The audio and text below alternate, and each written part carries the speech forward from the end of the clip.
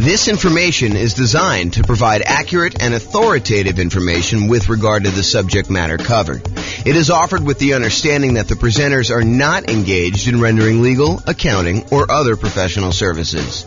If legal advice or other expert advice is required, the services of a competent professional should be sought. Welcome to the Arden Arcade Real Estate Investing and Real Estate Financial Planning Podcast. Learn all about investing in real estate in Arden Arcade, California, with a combination of real estate financial planning and modeling, with numbers specific to Arden Arcade, plus syndicated, more generalized recordings of live and pre-recorded real estate investing classes, not all of them specific to Arden Arcade. Be sure to stay tuned after the podcast for a message from our sponsors. Well, good morning and welcome, everyone. I am your host, James Orr, and this is a new class in a new series that we're doing on the risks of investing in real estate, the dangers, warning, be careful, all that sort of stuff. So really what we're talking about today is we're going to start with looking at the insurable risks when investing in real estate, the things that we can actually get a third party to take on liability on our behalf in exchange for a little bit of money. And we'll cover some of the other risks we have with real estate in some other classes in this series. But today we're primarily focused in on those insurable risks that we've got. So here's a quote. This is George S. Patton, the famous, I guess he was a general in, I believe it was World War, I don't know if that was 1 or 2. Anyway, he was a famous general. And so here's the quote. It says, "The time to take counsel of your fears is before you make an important battle decision. That's the time to listen to every fear you can imagine. When you have collected all the facts and fears and made your decision, turn off all your fears and go ahead."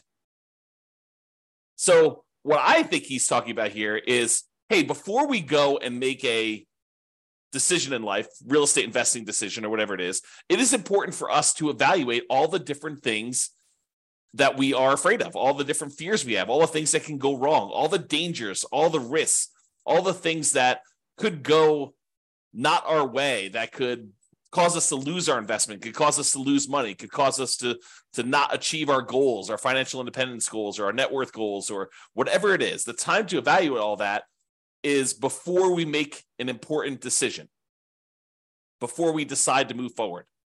That's the time to listen to the fear and to evaluate it all. And then once we've collected all that, then make your decision and turn off all the fears and go ahead. So what are your fears related to investing in real estate?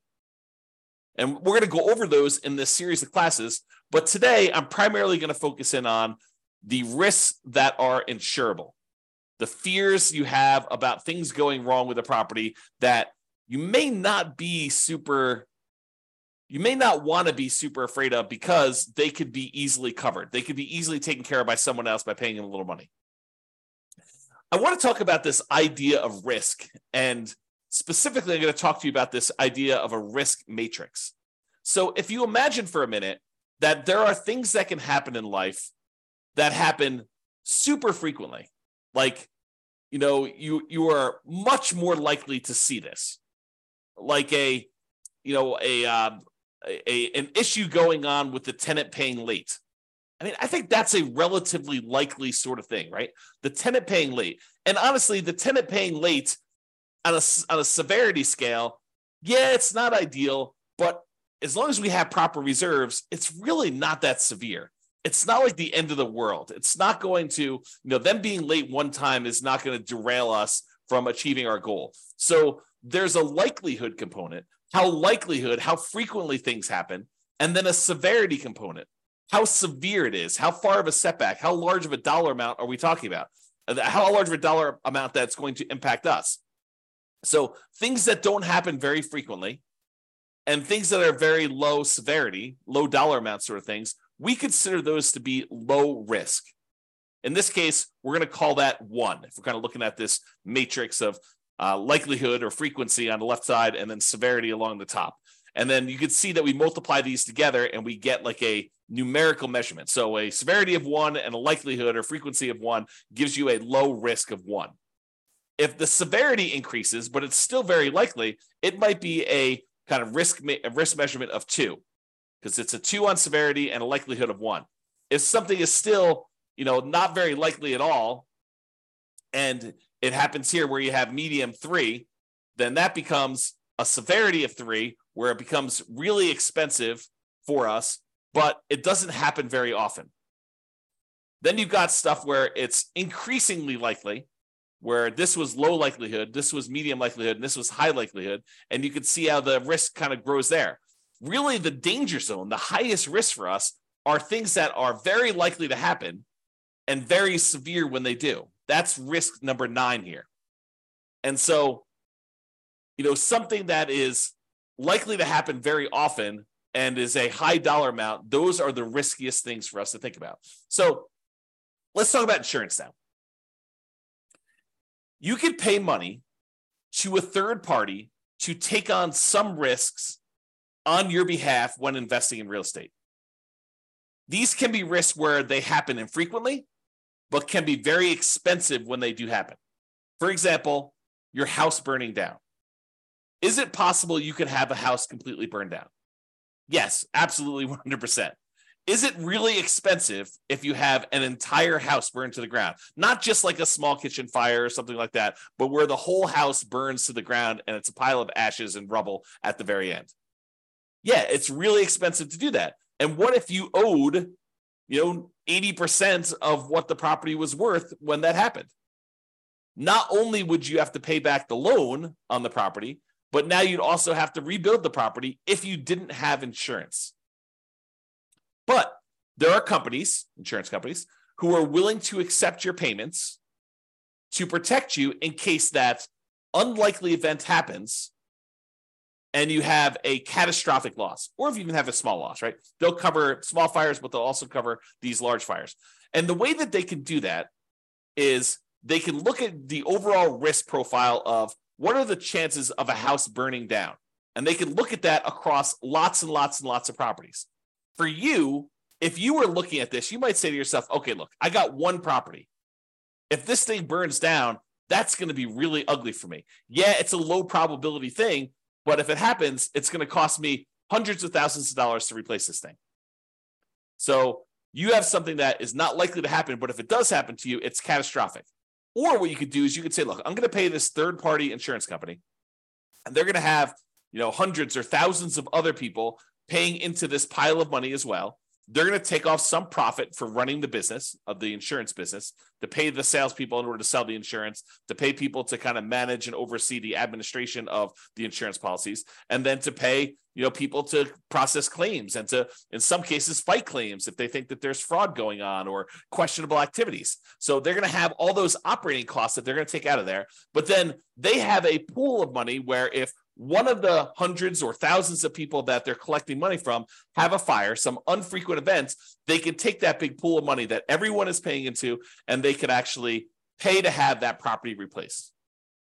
And because each individual's person's chance of having a fire is really, really low, but over 1,000 properties, it is a higher chance that there is going to be a fire on one of those 1,000 properties, they are likely to pay out a bunch of money on that thing.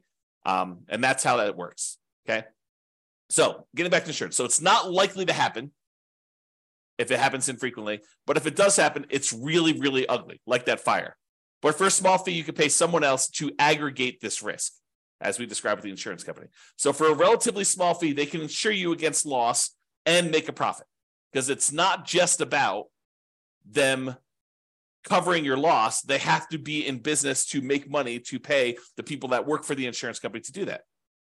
Now, if you had a large enough number of properties yourself, you could technically self-insure, right? Or you could self-insure with one property, but it may not be prudent for you to do so. But imagine for a minute that instead of the insurance company collecting premiums from 1,000 different people, because they have 1,000 different properties spread out across a different city or different state or different country, so they have some risk where it's not going to be like, a forest fire where all the houses in a certain area get burned down. It's not like you've got, 1,000 units all in one spot. But if you had all your properties geographically diversified, you could choose, instead of paying the premium on 1,000 different properties to insurance company, you can say, look, the economics now say that for 1,000 different properties I have, I could take the money that I would have paid otherwise to this insurance company. I could set it aside so that when I do have a fire on one of my 1,000 properties, I will have money set aside to be able to do to protect myself and to rebuild the property in case there is a fire. So you could self-insure. Now, I'm ignoring for a moment here that if you get a loan on the property, the lender is going to require that you provide proof of third-party insurance. In most cases, they will not allow you to self-insure. And I'm ignoring that fact.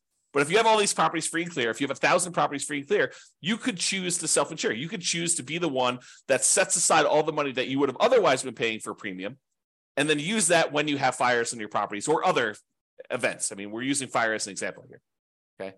So that is the idea. Instead of doing it and saving the money yourself, which you should be doing even if you decide not to pay a third-party insurance company. It's not like you save all that money. You save some of it. You save some of the profit that you'd otherwise be paying the insurance company. But then you have to take on that role. You have to kind of put the money aside, invest the money, have it in a safe, secure spot where it's available. If you have an emergency, you need to manage that oversight. You need to make sure that you take care of estimating the amount that you should be setting aside and coordinating all that stuff. So you don't actually get rid of those roles. You would have to provide those yourself if you decide to self-insure. Or you could pay an insurance company and all those roles are taken care of for you by a team of people that are doing this. Okay? There we go. So let's talk about what the insurable risks are. So these are the most common insured risks. We mentioned one already, the risk of fire. So some people are concerned, what happens if I buy a rental property and the house burns down? Well, you could buy insurance where the insurance company will cover you in case you have a fire on the property. And it's relatively inexpensive. For the fact that you could have to replace a, $400,000 property, you might be able to get fire insurance for, $1,200 a year. It's going to vary a little bit depending on market and what else they're covering and things like that. But they can insure you in case your entire property burns down for about $1,200 a year. The chance of it happening is low, but when it does happen, the chance of a large payout is definitely there. They could have to spend, more than the amount of money than they collected in order to deal with your fire. Similarly, lightning damage. That's another commonly insured one where they will cover damage caused by lightning. Or another commonly insured one is hail damage, where you have hail coming down and it damages your roof, it reduces the lifespan of your roof, or damages the paint, or breaks windows, or breaks plastic, or damages wood on your property. You can have severe hail damage, and you can have that covered by an insurance company. Insurance companies will often also cover theft. So someone stealing something from your house, taking something off of your house, or, cutting your air conditioning unit and actually walking away with it. They can cover things like that where you will be covered for those sort of things. So if you're concerned about, what if someone comes and steals my air conditioning unit, you can get insurance for that. And the point I think I'm trying to make with some of these insured ones are, there are legit things to be concerned about when you invest in, honestly, with anything. In life, there's risk, right?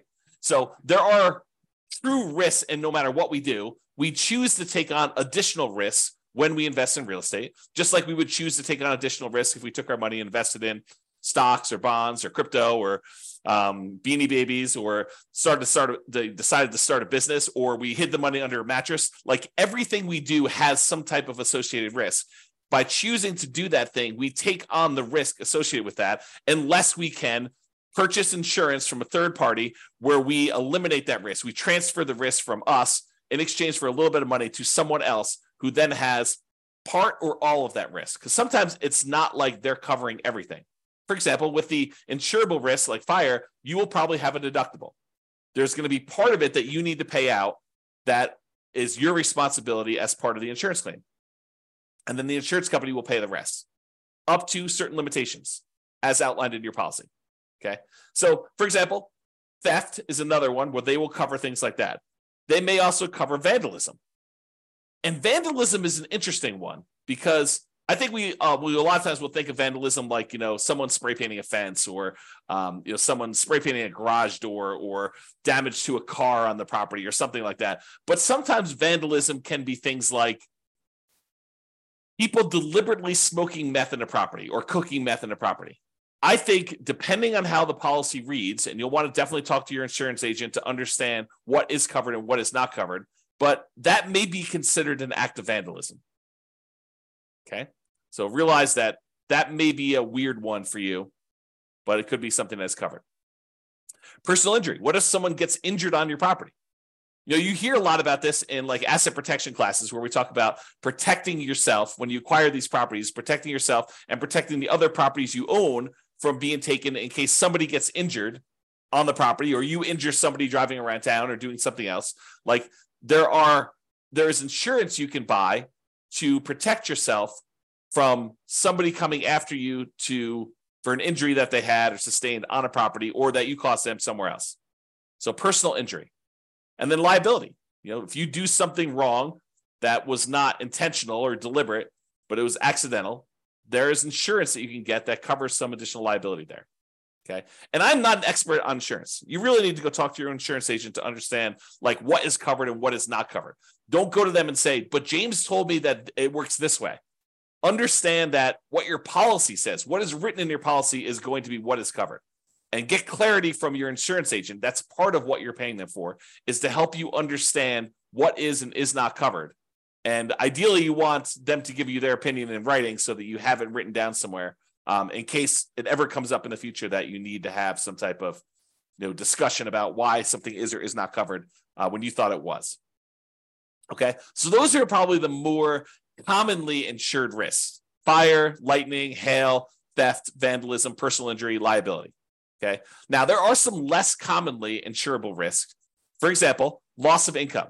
Something happens to your property, like a fire, and now you no longer have rent coming in while you're waiting 6 months for the insurance company to get the adjuster out there to get approved, for the money to be actually sent to you, for you to line up all the contractors and get all the work done. And, you have, 1 month of demo to take down the stuff that was burned and left there. And then it takes you another couple months to get everything else done in order to get it built out. And then by the time, 2 months later, it might be 6 months or a year by the time you get your property back working. And guess what? You have a mortgage payment that is due every month, even though the property is burned down. So potentially problematic. So you can get insurance that covers loss of income, where you're unable to collect on the property because the condition of the property is there. You can get the insurance company to actually give you money as part of the policy. I mean, you're paying for this insurance. It's not free. You pay them money so that if you have loss of income on the property where you're unable to collect income on it, then they can actually pay you so that you can then use that money to pay your insurance company, your mortgage company, taxes, insurance, like all that stuff. Okay, so loss of income is a type of insurance, not as common as fire policy, but many landlord policies do include this. So ask your insurance agent about it. Make sure that if it's something you want to pay extra for, that you can get it. And we've been talking a lot about the idea of improving cash flow and increasing cash flow on rental properties. And the issue I think we have for a lot of folks is that some of these things you are deliberately choosing to have lower cash flow. You're voluntarily increasing your expenses by getting more and better insurance coverage so that should something happen, your cash flow is saved, right? Because if you decide not to get insurance for loss of income and then something does happen on your property, you could have 6 months of zero rent coming in. That would be really ugly on cash flow. So instead of doing that, maybe we choose to pay, I don't know how much it is, but maybe it's $20 or $25 more per month to have this loss of income coverage on our insurance policy. I have no idea what the number is, right? Because I don't actually handle my insurance. Tammy does. But the idea is you could choose to have $25 per month less in cash flow normally in exchange for, should something happen, you're not going to have as severe of a loss where it goes down to zero. And then you need to weigh that and determine if that's worthwhile for you. Okay. So another less commonly insured risk is flood. If a property is in a flood zone, the lender will often pull a flood certification to find out if it isn't a flood zone. And if it is, they may require you to have flood insurance in order to protect them in case there is a flood in that particular property. But you can voluntarily choose to get flood insurance as well. It's not that if the lender doesn't require it, I don't need flood insurance. That's not true. Just because your property isn't in a, federally recognized flood zone, I'm using that in quotes, right? Like it shows up on the map as a, 100-year flood zone or 500-year flood zone or whatever the numbers are. Again, talk to your lender if you need to understand the details, because I just understand the general idea. But if you were in a flood zone, the lender may require it, but it doesn't necessarily mean just because you're not in the flood zone that you can't have flooding. There are times when unexpected things happen and you could have flooding in a different area. And flooding is not always defined in a way that you might think.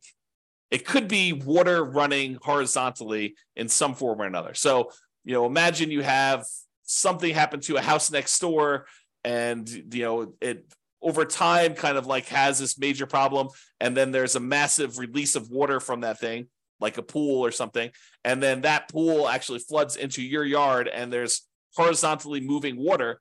That could be considered flood. You'd have to read the definition and understand what is covered and what is not covered.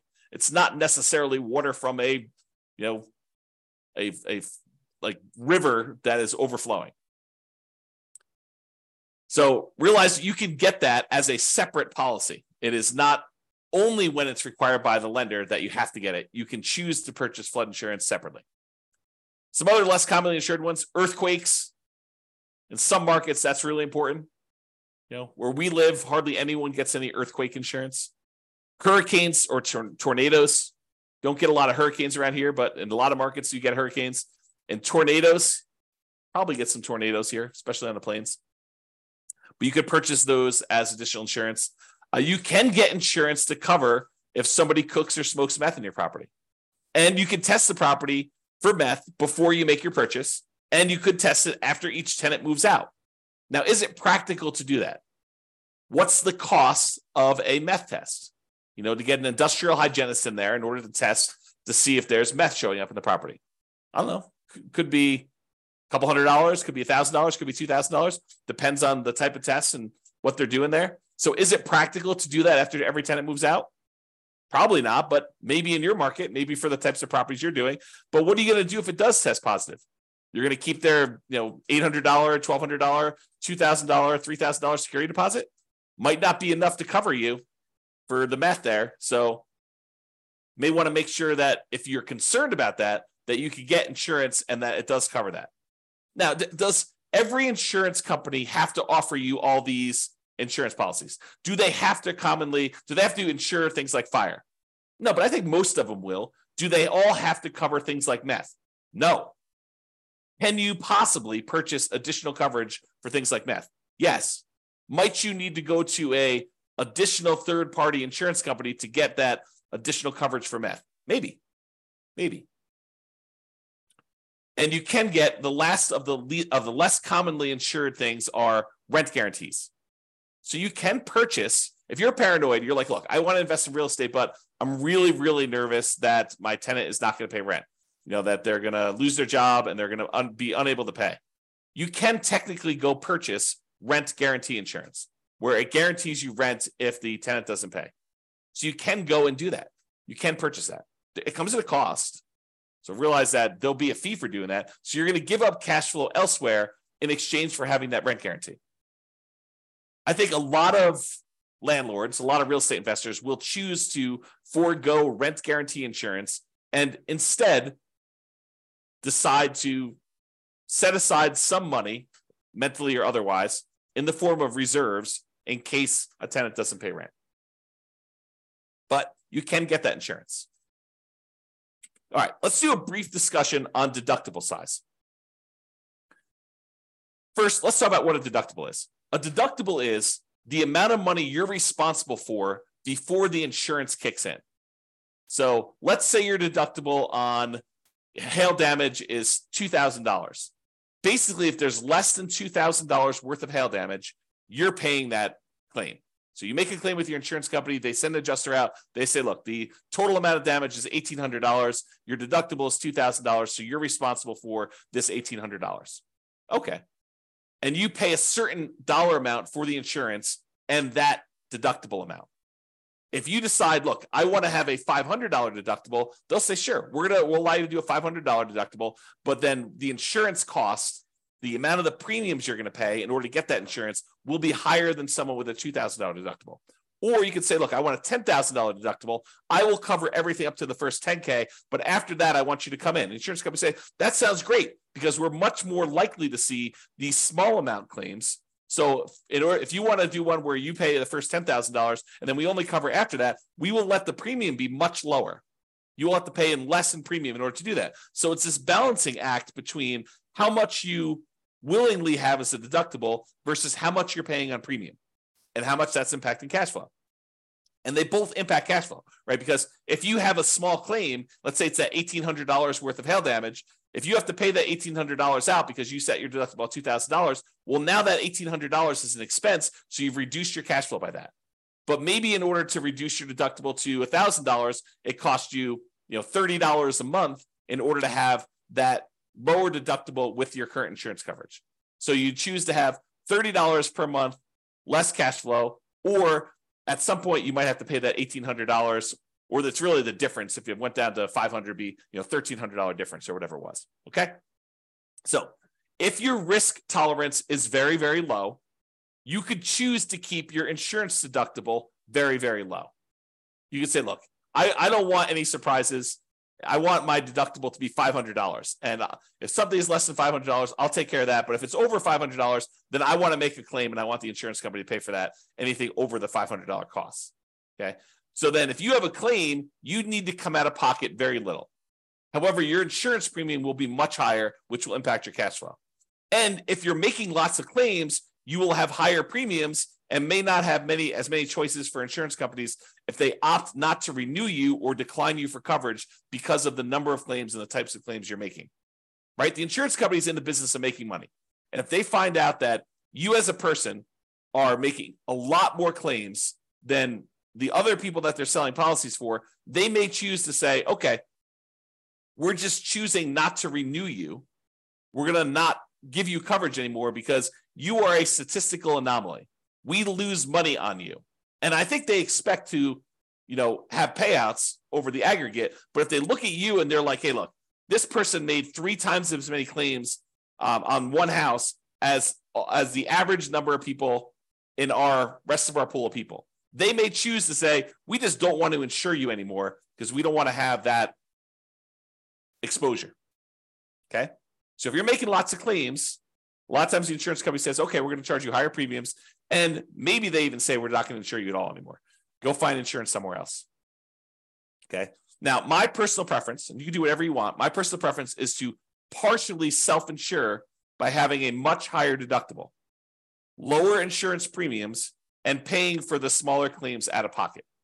So my preference is I want to have higher deductibles. If a little thing comes up, I'm not going to make a claim to the insurance company. I think of insurance as more of a catastrophic. If major stuff happens, then I want them to come in and I want them to pay for stuff. I'm not going to usually make a claim. Like if we had a hail damage one for $1,800 and my deductible is $1,500, I am not making a claim for them to pay $300. I don't want to have that as a claim on there. I'm just going to cover it. And my general rule of thumb is I want to see the amount the insurance company, 2 or 3 times the deductible amount. So if it's $3,000 worth of hail damage and my deductible is $1,500, then maybe I'm making a claim. More likely I want to see it even higher than that. I want to see the total amount of damage is $4,500 and my claim is my deductible is $1,500. And that's sort of like the 2 to 3 times the deductible amount. And there are lots of exceptions to this rule, right? I think, it doesn't have to be 2 to 3 times if we're talking, I guess it would be that with the deductible size, but, are we talking like, $50,000 size? Maybe I do choose to do it when it's not 2 times in. So there are lots of exceptions. So be prepared if you do that to pay 2 or 3 times your deductible amount for repairs. So you shouldn't be thinking to yourself, okay, well, as long as I have $1,500 set aside for my deductible, then I'm good to go. There's some people that think, the amount that they should have in reserves is related to the size of the deductible on the property. I don't think that's true because these are not the only risks you have. Insurable risks are just one of the risks we have when we buy rental properties, which we'll cover in future classes. Okay, so that's it. That's the discussion on insurable risks when investing in real estate. So in conclusion, life has risks. We have risks we face every day. Getting up, driving in the car, going on the subway, walking around, eating certain foods, being in relationships with other humans. Like there are risks in everything that we do. When you choose to invest in real estate, you choose to take on additional risks. Just like if you chose to skydive or you chose to invest in stocks or you chose to invest in bonds, those all have additional risks associated with that particular activity or investing type. Okay. You can shift the risk from yourself to someone else by paying a premium. That's what insurance is. We're choosing to pay someone, a third party, to take on that risk for us, and then they will aggregate that across a whole bunch of people so that they can be profitable, support their business, pay their salespeople, pay their admin, pay all the CEOs, pay all the house, the building costs and everything else, and then also be able to pay out the claims that we have on all these things.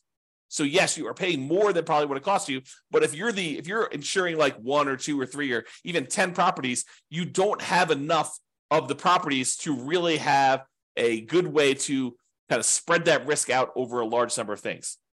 Okay. And if you really are going to self-insure, you should study this and understand what number becomes the number you should have to kind of be able to make a reasonable self-insurance play. All right. So that's it for conclusion. Have a great day, everybody. I will talk to you all tomorrow. Bye-bye for now. With home prices up, mortgage interest rates up, and rents up, but not quite enough to counteract the higher prices and interest rates, cash flow on rental properties in Arden Arcade is harder than ever.